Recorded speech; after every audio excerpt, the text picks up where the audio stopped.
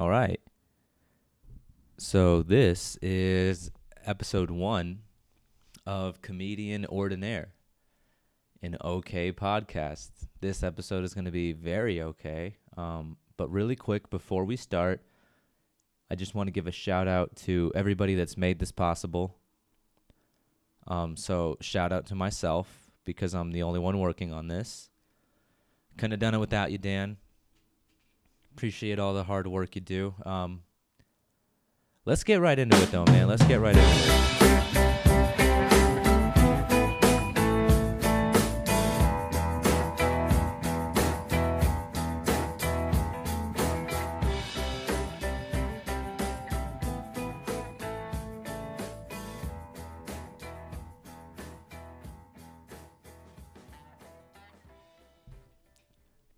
All right. Just to start, actually, I want to play a small 5-minute clip, like an audio clip of some stand-up that I did recently.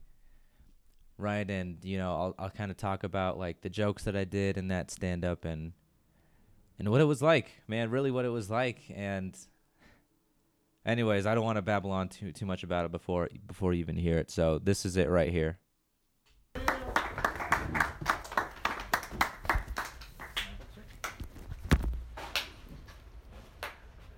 Nice. Thanks for staying late, guys. You ever try to be nice to somebody, but then you're accidentally racist instead? It happens to me all the time. Right, all the time. Because on the light rail, and I had both benches to myself, which is amazing, right? Because that never happens. When that happens, you want to take advantage of it. So I'm on one bench, and I put my backpack on the bench in front of me.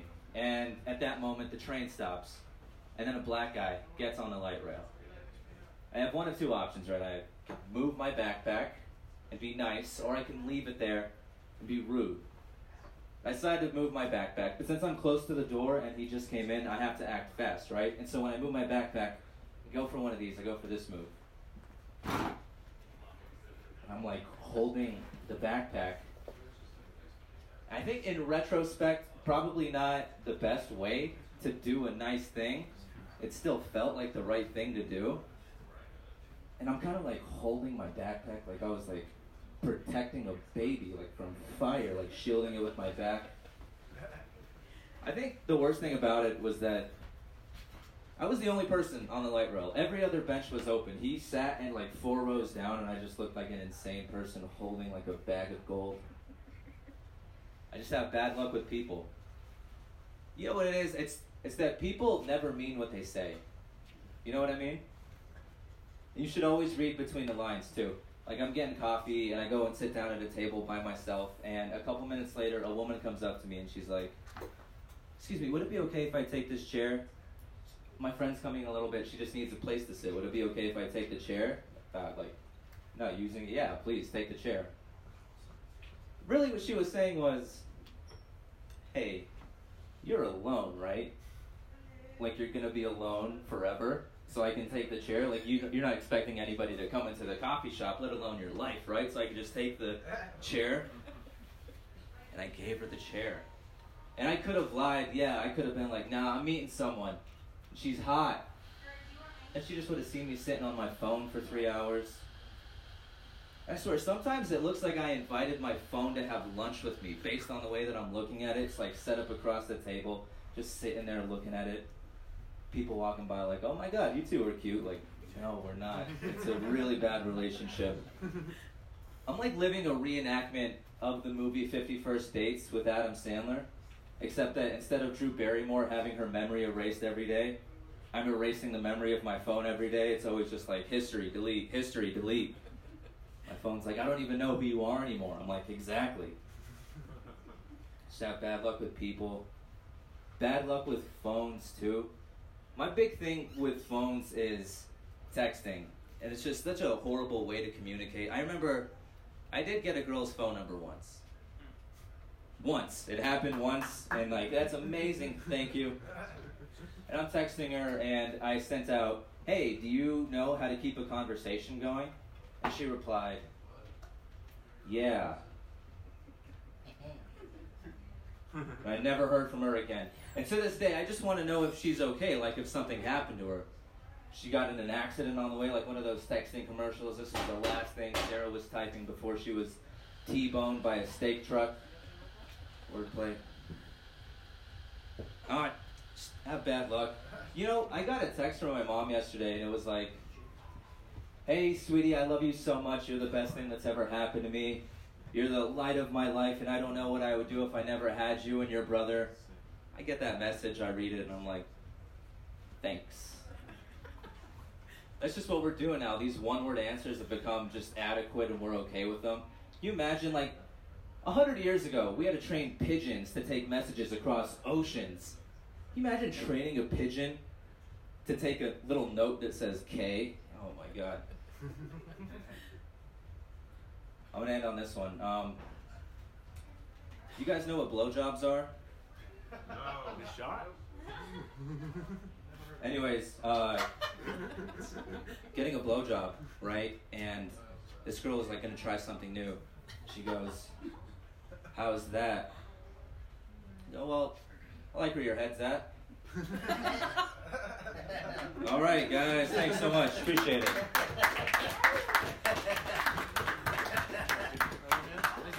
Hello, everybody. Hell yeah, guys. Good stuff. End on the laugh. Nailing it. Next comic, one of these new cats in town. He's pretty good, guys. Make some noise for Van McNeil. Pleasure. I drink some. And yeah, that was it. That was so much fun. It was a while ago. But it's one of the most recent ones that I've recorded that I like really feel comfortable sharing. That night I was with a coworker of mine, Andrea, who hopefully is on the podcast a lot in the future. You know, it's just like scheduling has been really tough lately, and like I get it, right? Like I'm needy as hell. I'm always like, "Hey, when can you record?" But she'll be on the future. She'll be on the podcast in the future, and that was a really fun open mic, right? It was one of my favorite spots to go and perform at, and it was the first time that I had ever went there, but first time I'd ever performed there, right? Because I had been there a couple of times, and like I absolutely fell in love with the room. And if you don't know exactly what I'm talking about, it's a place called the Mutiny Information Cafe. And it's this beautiful little like used kind of bookstore and coffee shop mix. They have like pinball machines in there.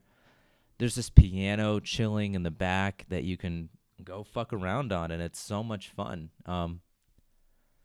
Yeah, man, I went there with a friend of mine, and like I said, I fell in love with that place, man. It's just like a little beautiful, beautiful little room, and the coffee, it takes forever, right? It's one of those things that it's like you'll wait 9.5 minutes, but it's the absolute best coffee that I've ever had. I mean, I just had like a white mocha, but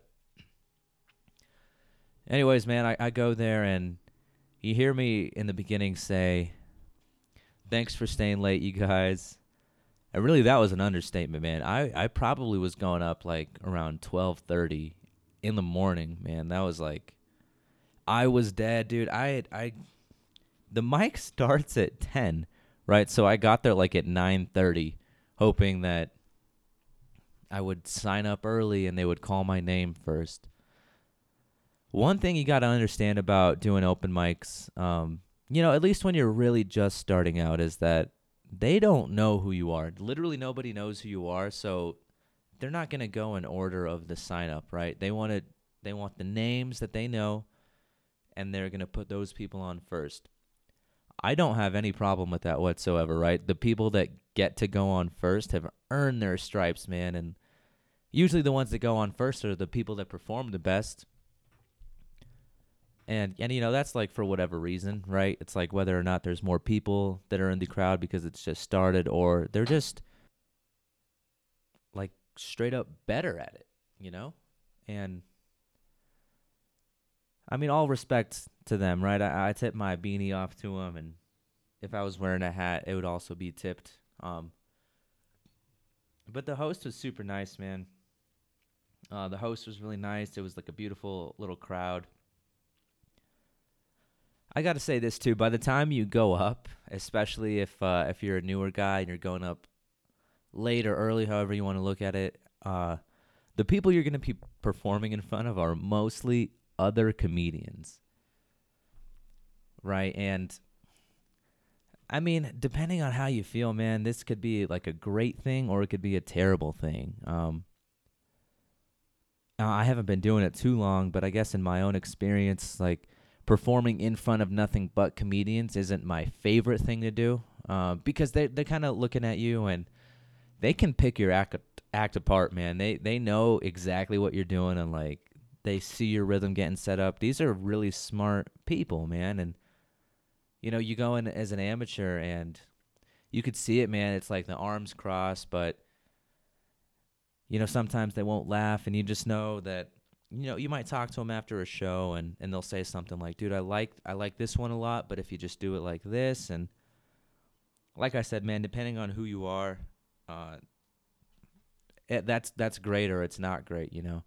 I got fortunate enough that night, all those comedians I was performing in front of were just nice people, man. They were all just like, yeah, dude, we get it, man. It's 12:30. We're in this freaking coffee shop downtown in Broadway, and I mean, I got lucky, man. It wasn't like I said though, not even the best set that I've ever had, but man, it was so cool, and I could just keep saying that over and over. I guess just to talk about the act itself a little bit, I started off by telling that light rail story, right? And that was like a real thing that had happened to me. I remember I was on my way to school one day, taking the light rail, and like I was the only person on the train. Like I said, man, I had my backpack on a bench in front of me, and then a black guy gets on the light rail. And in real life, I didn't move my backpack at all. I just kind of looked at him, and I thought, if I would have moved my backpack, I would have had to do it really fast, right? And that would have looked just as bad. So that was like a lose-lose situation, but dude, every other bench on the light rail was open, and I was stressing out over nothing. And what ended up happening was, like, I just ruined my only opportunity to have a black friend. I just ruined it right in that moment, man. And whatever, man. You know, I'll redeem myself in the future, right? I'll just either go no backpack or just put it on my lap immediately. Dude. And then, one of my favorite jokes to tell is the one that I tell after that, and that's about sitting in a coffee shop by myself, and then a woman comes up to me and asks for the chair. She asks for the chair that isn't being used. And dude, it was just like, I remember it actually, and it happens all the time, dude. And it's really like they're saying that, right? Like, hey, like, you're going to be alone, right? You're here by yourself because you're an asshole and you're a loser and you're just a lonely person, so I can take the chair.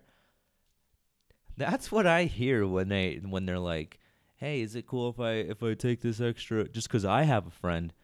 I have a friend that's coming, right? Because my friends want to see me when I go to coffee shops and they need a place to sit. Unlike yourself, who you just would rather like stare at a wall and be miserable. She was just asking for a chair, but I hear all these things, right? I hear the undertones. That's one of my favorite ones to tell, man. And honestly, if I'm being really honest, it never does that well, dude. It never does that well. You can even hear it in that little clip there. It just doesn't do well. I guess I've been doing that for like 8 months now, and at least it's been a part of the repertoire. And yeah, dude, it always just does okay, but it's like, I don't know, man. Other comedians will tell you, if you have one that you believe in, that if you like it, keep doing it. I don't know how sound that advice is. You know, they could just be setting me up to fail. They're like, dude, that bit fucking sucks. You should trash that. But then they like turn around and tell me, they're like, dude, that was amazing. Keep it in the act. Maybe you should even make it longer, like 2-3 times as long, you know? Whatever, man. That's one of my favorites to tell. And dude, it's tough, man. It's tough when you have a joke that you really, really like, but you can't say it, right? I mean, I guess you always can, but something happened to me once. I want to say this was like 2 years ago that I was doing an open mic in Longmont. And I might have told this story already, but whatever. doing an open mic in Longmont. And if you've never been to Longmont, it's really just like a racist Breckenridge, right? Like a more racist Breckenridge. Shout out to these Colorado towns. Dude, I drove up there, man. It was like you know, in the movie Django, when Django is like when he's riding on the horse, and then when he comes to town for the first time, and like everybody in the town's looking at him, and he's like, "What? You ain't never seen somebody like me on a horse before?" Right? It was kind of like that moment, right? When I like rolled up with my brother, I'm like, "What? You ain't never seen two brown people in a Honda Civic before? Past the year of 2006? You ain't never seen that?" People were giving us looks, man. They were giving us looks all the way up into the theater. And it was a pretty nice theater, man. It was old, and it was a little bit creepy, but it was a nice stage, and like they had a lot of seats. Man, there was some people out there. And I was real excited, right? Like I had the day off. I was like, I'm going to make a thing of it. I'm going to go up to Longmont and I'm going to do an open mic. Cuz this place will give me 10 minutes, man. Most places only give me 5, so I thought that was real cool. And I go up there, and my favorite opener at that time, I used to like to come out on stage and say, really quick, guys, just before we start, by a show of hands, has anybody here ever lost an arm? And then nobody would raise their hand. And the joke is, you go, oh, okay, well, I guess that's everybody. Ha ha, right? Nah, not ha ha, dude. I got 0 laughs. And then I ended up bombing the entire 10 minutes. Basically what had happened was, after I said that hand joke, I guess a woman sitting in the back who is a regular and who is beloved by the people of Longmont had a nub. She was missing a hand for real.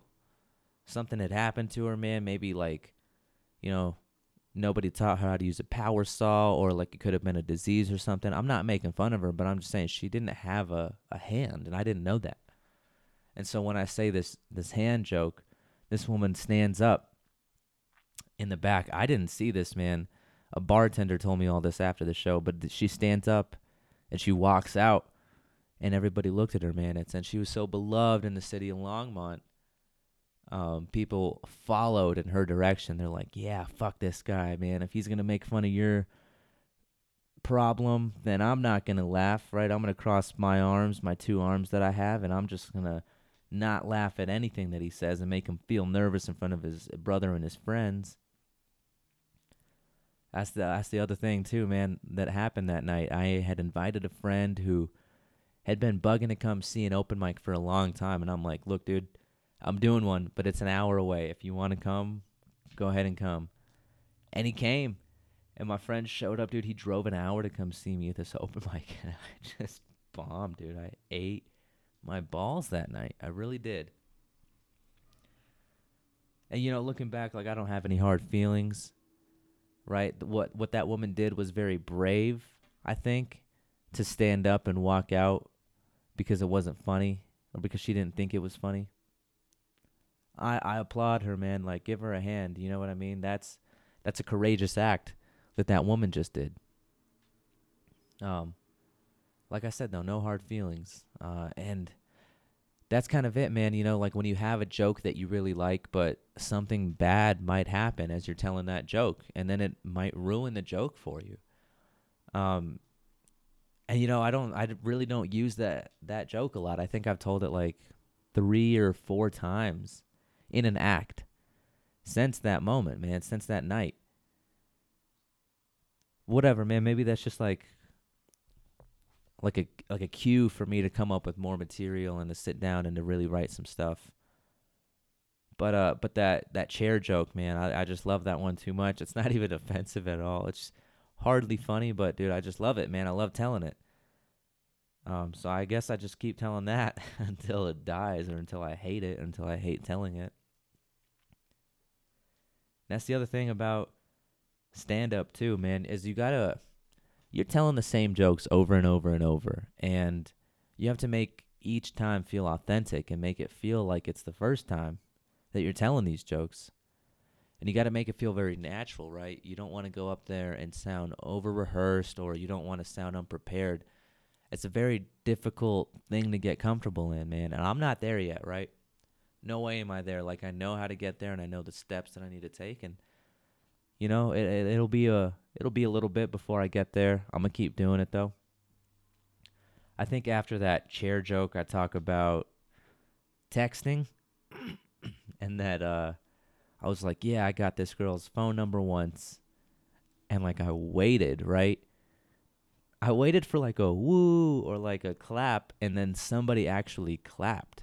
Like they picked up on the cue that I was waiting for, man. That's a great thing about performing in front of comedians, man. Is like they'll pick up on little cues like that. They know how to help your set out if you're looking for audience participation, and you know, if they're good people, they'll help you out, man. So whoever clapped or said woo, shout out to that guy for using both your hands and you know, making a sound with them. So that was awesome.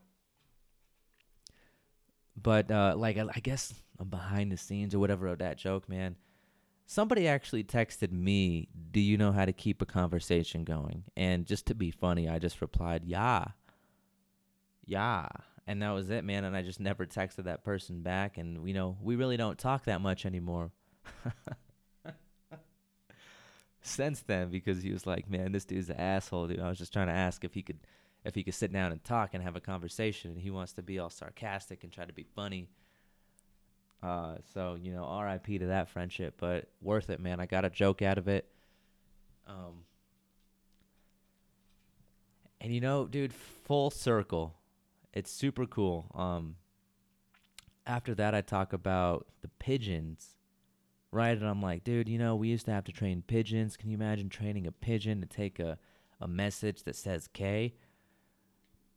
I had that thought the night of the open mic in Longmont, because I was sitting down at my table after I had bombed, and luckily I had a great friend and my brother who's incredibly funny as well, and we were all just like chatting it up, shooting the shit, and you know, that's like a joke that came out of that moment, right? Because I was just trying to cheer myself up, and that's just what we were talking about. I probably had said that yeah joke on stage, and so we were talking about it a little bit, and yeah, dude, that's where that one came from, actually. It's kind of funny that it's full circle. That's really cool. And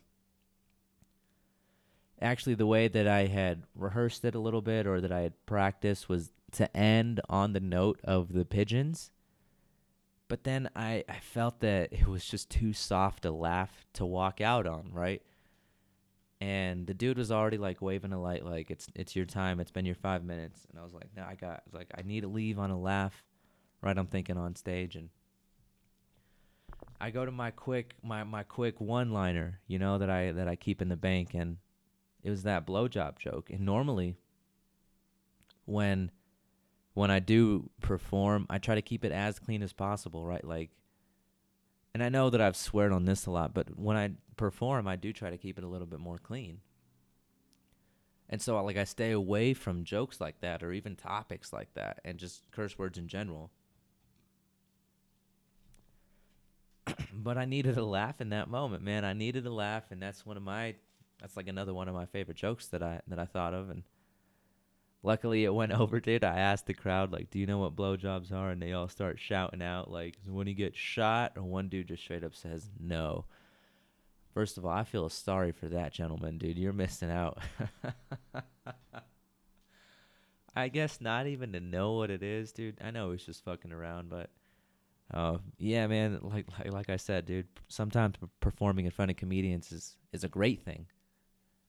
Because they know, like, I just straight up asked the audience. I asked them to help out, and they all helped out. They made it funny, and I ended up going like, all right, anyways.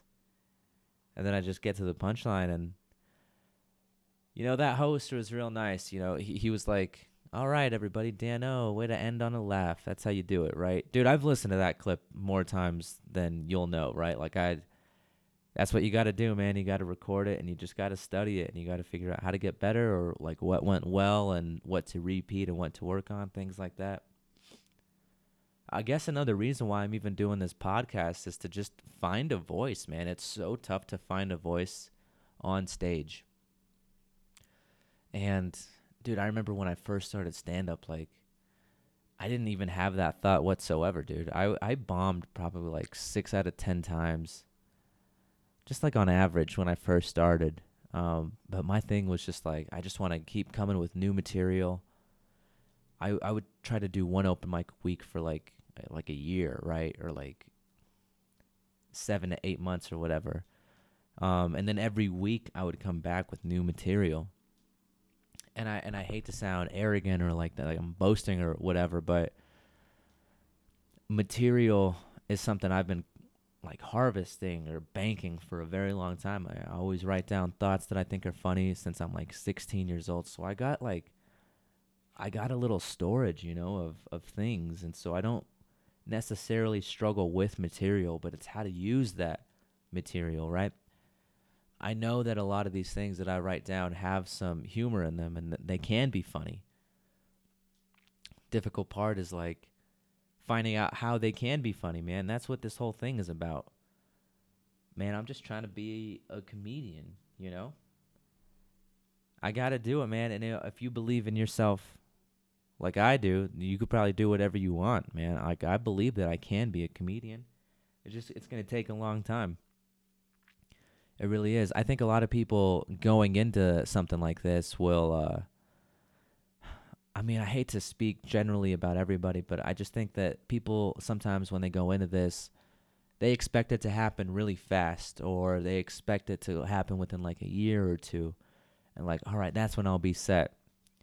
I don't think so, man. Like, I've been putting a lot of thought into it, man. A lot of my favorite comedians are older, right? They're like in their 40s and their 50s, right? I'm talking like Chris Rock, who's in his 50s, Louis C.K. and Bill Burr. Jerry Seinfeld, who's in his 60s, man, almost in his 70s. Larry David is in his 70s, man. Like, I look at all my favorite people, and they're all older, man. Like, very few comedians really, really make it when they're young. Like, Bo Burnham is a prodigy, and a prime example of what happens when a comedian knows how to use the internet and makes it young, right? He's also prolific, and his material is just, it's incredibly unique, and it's unmatched, and it's just so thought out, dude, so methodical. But like I said, man, most of my favorite comedians are like older, and so I realize that's probably what it's going to be like for me. It's just a lifelong journey, man. It's going to be something that, it's like golf, You know how when you watch golf sometimes, or when you drive by a golf course, you'll see like a kid doing it, kind of fucking around and swinging the club like a baseball bat, and then a couple lanes down, you'll see just a old ass guy who's like put his walker aside, and he kind of wobbles onto the driving range, and you're like, oh shit, dude, don't swing, dude, you're gonna throw your back out. And then he swings perfectly, and he hits the ball 400 yards, man. That's kind of what comedy is like. You can do it until you die, man. Even if you have a bad back, dude. Before the whole Bill Cosby thing went down, I remember watching some of his stand-up as he was very old, right? Like near the end of his career. And he sat down on stage. Like he brought a chair, and he just sat down for an hour. It was sit-down comedy. Even when you can't stand, you can still go up and tell jokes. So that's kind of the idea, man. Like, I know that I'll be great at it when I'm much older. But right now it's a process, and I got these 5-minute clips to really break down and try to decipher the meaning of them. And that was that night, man. That was a really fun night. And like a little bit after that, I guess a couple days after, I went to go do another open mic at this place called the Irish Rover Bar. It's on the same street, man. It's like a 2-minute walk from the Mutiny Cafe. I did that, and I bombed so bad, dude. That was one of the worst ones I think that I've ever bombed, man. The Irish Rover bomb, you know what I mean? But I'll go back there, dude. I haven't gone back there since. Sometimes you bomb real bad, and going to that place kind of gives you the nerves, or every time you drive by it, you get chills or goosebumps. That's something that I'm working on too, man, Getting over bombs, like I hear a lot of people talking about how like bombing is necessary. Dude, I get all of that, man, but like when you're actually doing it, it's not a great thing. And some comedians are so good that they'll find the humor in bombing. And, I'll get there. And you know what? If you guys want me to post that clip as well, that little snippet, I did record that. If you guys want to hear me bomb and like forget material and stumble over my words, just let me know, right? And I guess I'm going to call this one right now. I really just wanted to, sit down and record this episode and kind of show you guys the format that I'm thinking of. So that's kind of what it'll be, right? Like I'll insert these little stand-up clips that I do, and I'll talk about it, and you guys tell me if you think the stand-up was funny or not too, man, honestly, because I think I'm fucking hilarious, dude, so my feedback hardly matters, right? I'm really asking, like, for your guys' opinions and help, and I'd also like, instead of just me kind of talking and rambling here at the end, I'd like to have a little segment where I answer emails and questions from you guys, man. I made an email, and literally not a person has emailed it. That's okay. I get it, man. It's a little bit weird that, like, your friend has set up an email that he kind of wants you. Dude, I get it, man. I'd be like, fuck that guy, dude. Email yourself. Why don't you ask yourself questions? Basically, like, if you guys want me to talk about anything, dude, I can, or at least I want to talk about anything, right? And hopefully this turns into like some sort of, hey, dude, I need help with this. What should I do? And if you just want some terrible advice, dude, write into the email. It is comedianordinaire@gmail.com. I'm going to reply to every single thing that gets sent to that inbox. I'm not kidding. But dude, I just like, I would love it. I would really love it to just see one email in there, right? Even if it's just like a fuck you, or if it's like an emoji, middle finger, that's the black one, because that one hurts extra worse for some reason. I'm not sure. Then I'm all for it, man. But again, that email is comedianordinaire@gmail.com.